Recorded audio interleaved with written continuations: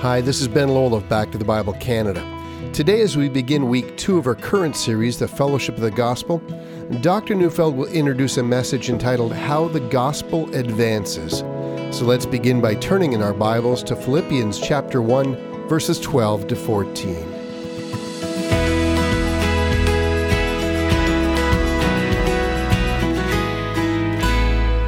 The Church of Jesus Christ began on the day of Pentecost when, at the evangelistic preaching of Peter, 3,000 people came to Christ and were baptized. This event is described in Acts chapter 2, and in that same chapter, in chapter 2, verse 47, Luke the historian tells us that the Lord added to their number day by day those who were being saved. In other words, not a single day passed without someone coming to faith. 2 chapters later, in chapter 4, verse 4, we're told that the Jerusalem church had now grown to 5,000.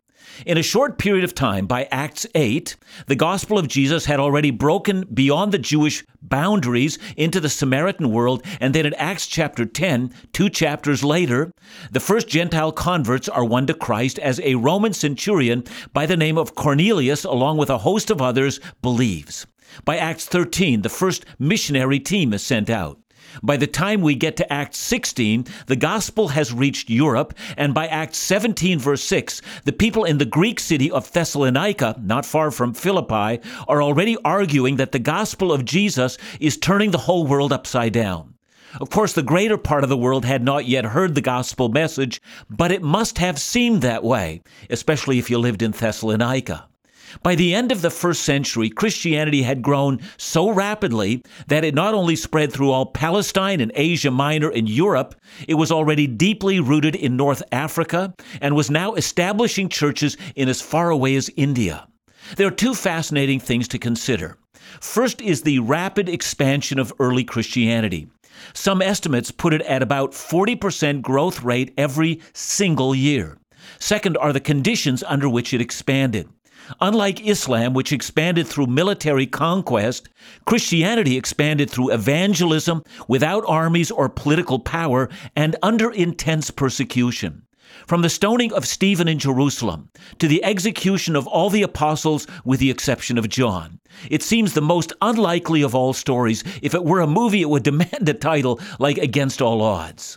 But this growth of the early church under persecution has led some people to believe that all it takes for the Christian faith to flourish is persecution. I sometimes hear people in Canada saying, what we need to arouse this country is persecution. That's going to awaken the church. And to that I say, persecution has never been the magic bullet to arouse the church. I never pray for persecution. I don't think you should either, and I never hear the Bible telling us to pray that way. Furthermore, persecution doesn't always build up the church. Many of you know that some of the Muslim lands, especially the lands in North Africa and also Turkey, were all once Christian lands. There, the Muslim advance, followed by later persecution, has decimated the church, to which the church has not recovered in over 1,000 years. No, persecution does not always arouse the church. It sometimes destroys the church in an area. And the reason for that are many.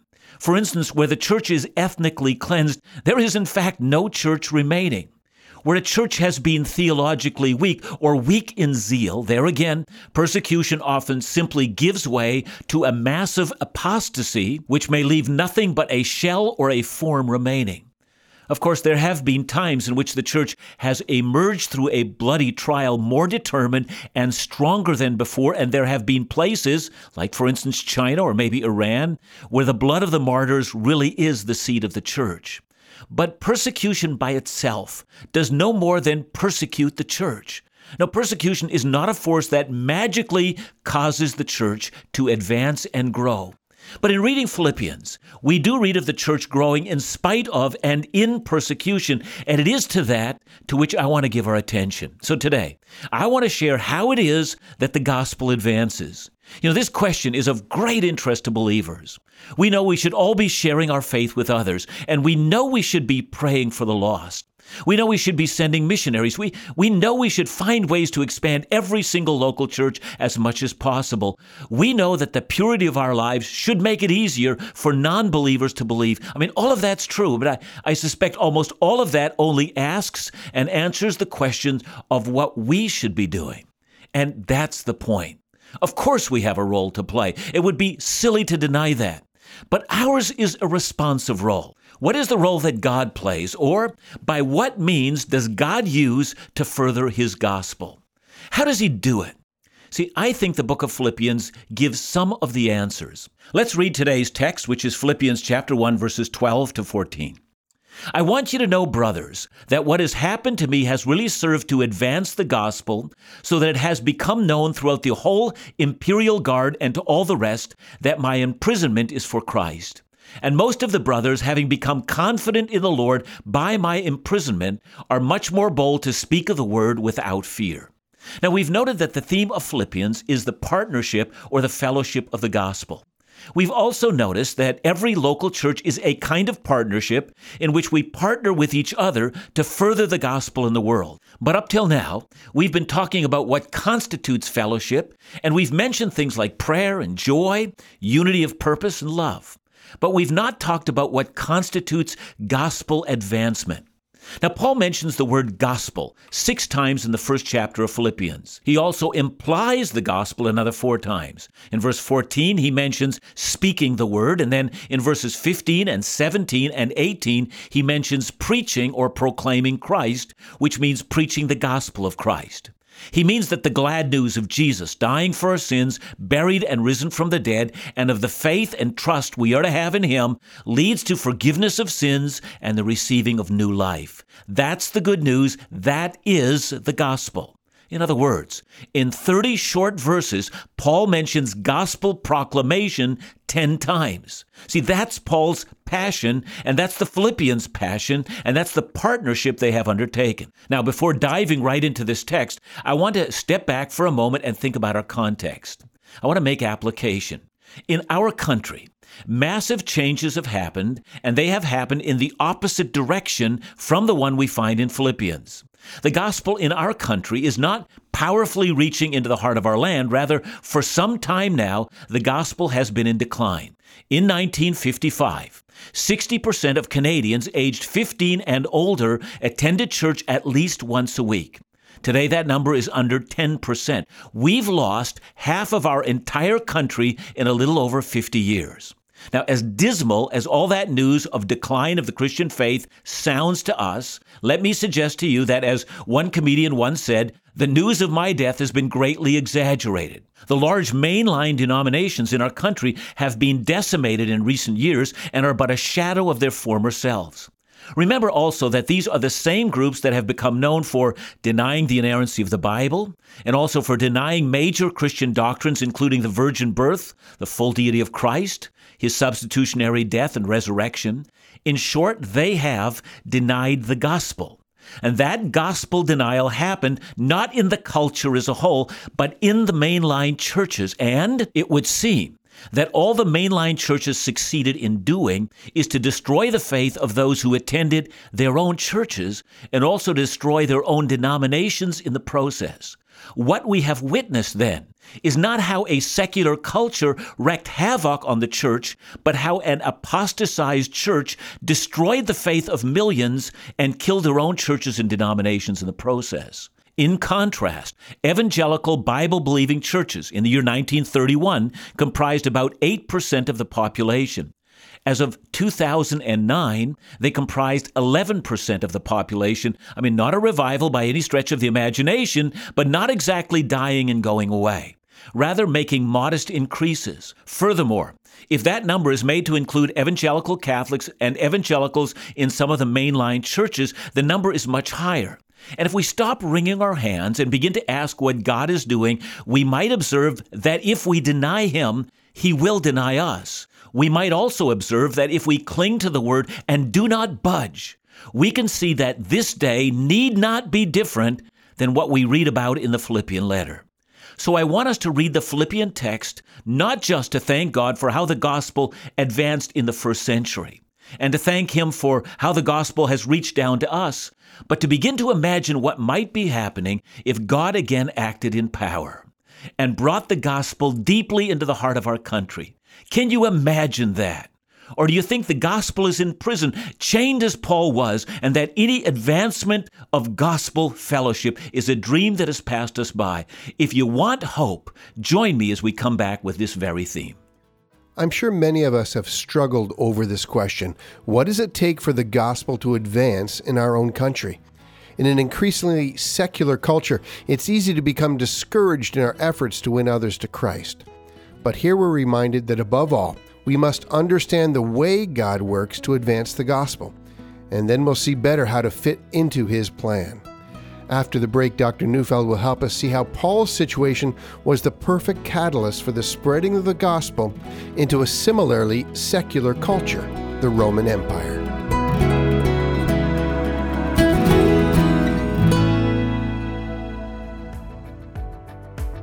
Hi, this is Ben Lowell, CEO of Back to the Bible Canada.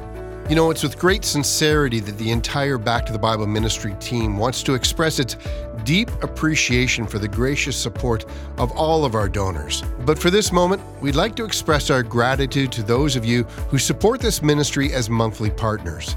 In normal times, we recognize and value the important role you play. But in unprecedented times as these, the essential nature of your commitment to continue to teach the Bible and share the gospel could not be more obvious. So thank you. Psalm 46, in verses 1-7, it says, "God is our refuge and strength, an ever-present help in trouble. Therefore we will not fear. The Lord Almighty is with us. The God of Jacob is our fortress." On behalf of the entire ministry team, Dr. Neufeld, Phil Callaway, and the hosts of In Doubt, we extend our gratitude for your partnership in the gospel. And remember, all of our resources continue to be made available online at backtothebible.ca, or for more information, call us at 1-800-663-2425.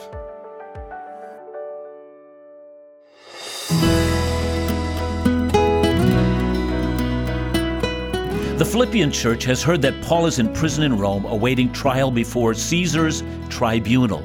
When his trial ends, he will be released or immediately executed. They have sent one of their own, a man by the name of Epaphroditus, to journey from Greece to Rome with a gift that will cover all of Paul's physical needs while in prison. But no doubt the church in Philippi wanted to know how Paul was doing. Was there any news about the outcome of his trial? Did it look hopeful, or should they prepare themselves for the worst? They were concerned, and any news was welcome. And what about their partnership in the gospel, in which they were partnering together with Paul to take the gospel into the heart of the ancient Roman world? Were these plans still hopeful, or were they now falling apart? Does this setback, this unexpected Roman imprisonment, mean that their dreams for gospel advancement have also now been imprisoned? And so Paul writes them to ease their concerns, and this is the fascinating thing about Paul's answer to them. For Paul, how he is personally doing is directly related to how the gospel is doing. Let's read verses 12 and 13 again. "I want you to know, brothers, that what has happened to me has really served to advance the gospel, so that it has become known throughout the whole imperial guard and to all the rest that my imprisonment is for Christ." Let me put this in my own words. If it were not for the fact that Paul had gone to Jerusalem to bring a gift to Jewish Christians, and then a riot had ensued in that city, leading to Paul's arrest, and then to 2 years of long imprisonment without a trial, and then in desperation, his appeal to Caesar as a Roman citizen, resulting in his prisoner transport to Rome and now being chained to a Roman guard, if it were not for this series of events, this present advancement of the gospel would never have happened. That's what he says. So I want you to notice two things. First, the imperial guard that Paul mentions would have been the elite special guard overseeing the emperor's safety. Now, as far as we know, this was a unit consisting of 9,000 men. They probably received an elite pay grade, had good pensions, were well recognized throughout the city. They were honored and respected. They were elite professionals, the best of the best, who had received the most important assignment of any Roman military man. They were charged, among other things, with guarding the personal safety of the emperor. The empire looked to them for peace, security, and signs of strength. Now here's the second thing. This same guard were also often assigned to guarding key prisoners who were judged to be a risk to the empire. And it would seem the news about the advance of the Christian faith was seen as a problem, or perhaps it was seen as a potential problem of disrupting the harmony within the empire, causing riots in synagogues and in various towns. As the people in Thessalonica had said, these men were turning the world upside down. And since Paul was a key leader in this movement, the job of watching him would have fallen to the imperial guard. And, says Paul, what this imperial guard, or praetorium, have heard from me as I was chained to one of them and then to another as the shift changed, is that my imprisonment is for Christ. Now that phrase, for Christ, is literally in the Greek language, in Christ. They heard that my imprisonment is in Christ. Now, I mention this because we should not be reading this to say that the entire imperial guard had come to know that this man was imprisoned because he believed in Christ. That is, he was imprisoned for his religious beliefs. They already knew that, and that would not have caused the buzz that it did. Rather, Paul uses the phrase in Christ. The imperial guard knows his imprisonment is in Christ. Now, I take this to be a very similar phrase to the one that Paul uses in 2 Timothy 1, verse 8. Therefore, do not be ashamed of the testimony about our Lord, nor of me, his prisoner, he says. Notice that there he does not call himself Rome's prisoner or a prisoner because of the evil designs of wicked men. No, he is Christ's prisoner. In other words, Christ has designed and directed his imprisonment for his purposes. Paul's imprisonment was Christ's idea. Now, of course, Paul would have shared the gospel with the guards he was chained to. They would have also watched his devotion and his prayer. They'd have watched as he met with the leaders in the church in Rome, and they would have heard him teaching their leaders. But they also heard from Paul that Christ was Lord, and that he had directed all things according to his purposes, and that he even directed the will of Caesar according to his purpose. This Christ had demonstrated he was Lord by rising from the dead, who had directed his servant Paul to this very prison cell in order that these men who guarded him might hear and know the forgiveness of sins. And consequently, the entire imperial guard was buzzing. This man thought that his Jesus directed the will of Caesar. And if Paul had not been arrested, this could never have happened. Christ was meticulously sovereign and directed his imprisonment so that the gospel would penetrate into their elite Roman unit to find its way into Caesar's own household. So the point is not that people are faithful in spite of persecution. The point is that if we have the eyes to see it, that the persecution itself, that the opposition that came against the church was not only orchestrated by God, but it was the means God used to advance the gospel. I mean, how else would the imperial guard, men for whom Christ died, hear this news? So how's Paul doing? Well, the Philippians want to know. Well, he's in fine form. The gospel is now, for the first time in history, becoming the subject of conversation right in the heart of the household of the emperor. Now then, what do we learn from that? Well, we learn that the gospel advances in ways that may surprise and astonish us. Oh, the depths of the wisdom of God. Notice, I'm not saying that persecution is some magical force that awakened the gospel. As we've noticed, persecution sometimes decimates the church. No, rather, God ordains all things in keeping with his will so that even in hardships, new opportunities would arise. In other words, God orchestrated the hard things for the sake of his glory. Now, this is what God does. Of course, if Paul did not recognize that and instead simply complained or was fearful, asking God how he could have allowed this horrible event to transpire, well, in that case, nothing would have occurred. Paul needed the eyes of faith to understand that God directs all things to the purpose of his will. And that might be the application to our country, long before this amazing decline in gospel influence in this country. The Canadian church had become a kind of country club. One author called it the comfortable pew. If you wanted to do business in the 1950s, you went to church because it was there that you proved yourself trustworthy. Furthermore, many Canadian denominations had embraced a theology that denied essential Christian doctrine and practice and denied basic Christian morality. And this is the application. Let me read a quote from Dr. John Redekop. He said the secularization of society, the fading of nominal Christianity in Canada presents the true Christian church with a great opportunity. Given the public perception, the Christian church no longer functions in a legitimate role.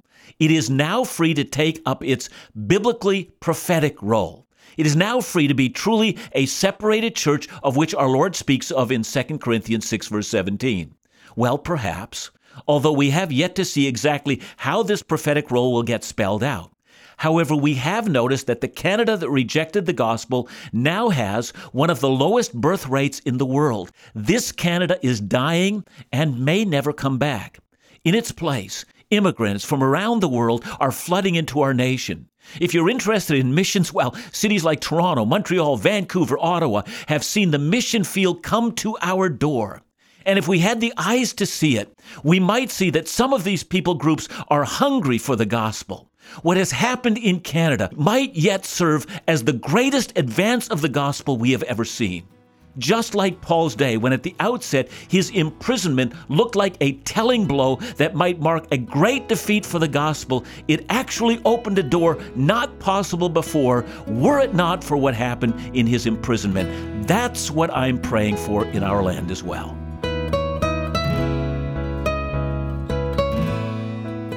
So, John, here's when we get down to the brass tacks. With all of these things that are happening in our world, they tend to discourage us. But what you're saying is something completely different. You're saying this discouragement is actually a way for God to use the church in a mighty way. I think we not only find that in Scripture, we find that historically as well.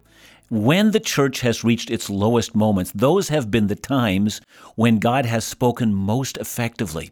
And I want to say this to the church today. We must not become discouraged or allow simply somebody who tracks church attendance numbers to give us the idea, wow, there's going to be nothing left of the gospel. In fact, I think the days before us are as we've never seen them in this country.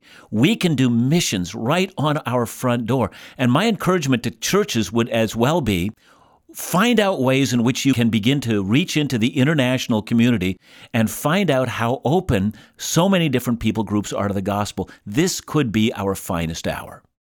Well, persecution is not an exclusive answer to effectively advancing the gospel.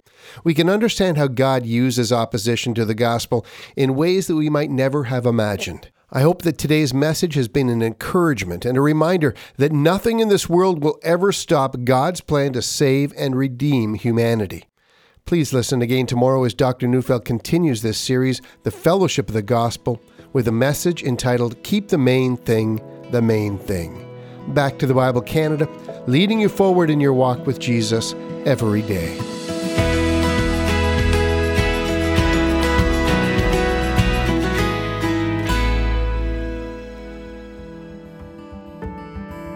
In Dr. Neufeld's recent blog post concerning the COVID-19 pandemic, he challenged us to consider the words of Psalm 91. So let's reflect on just two sections of that psalm.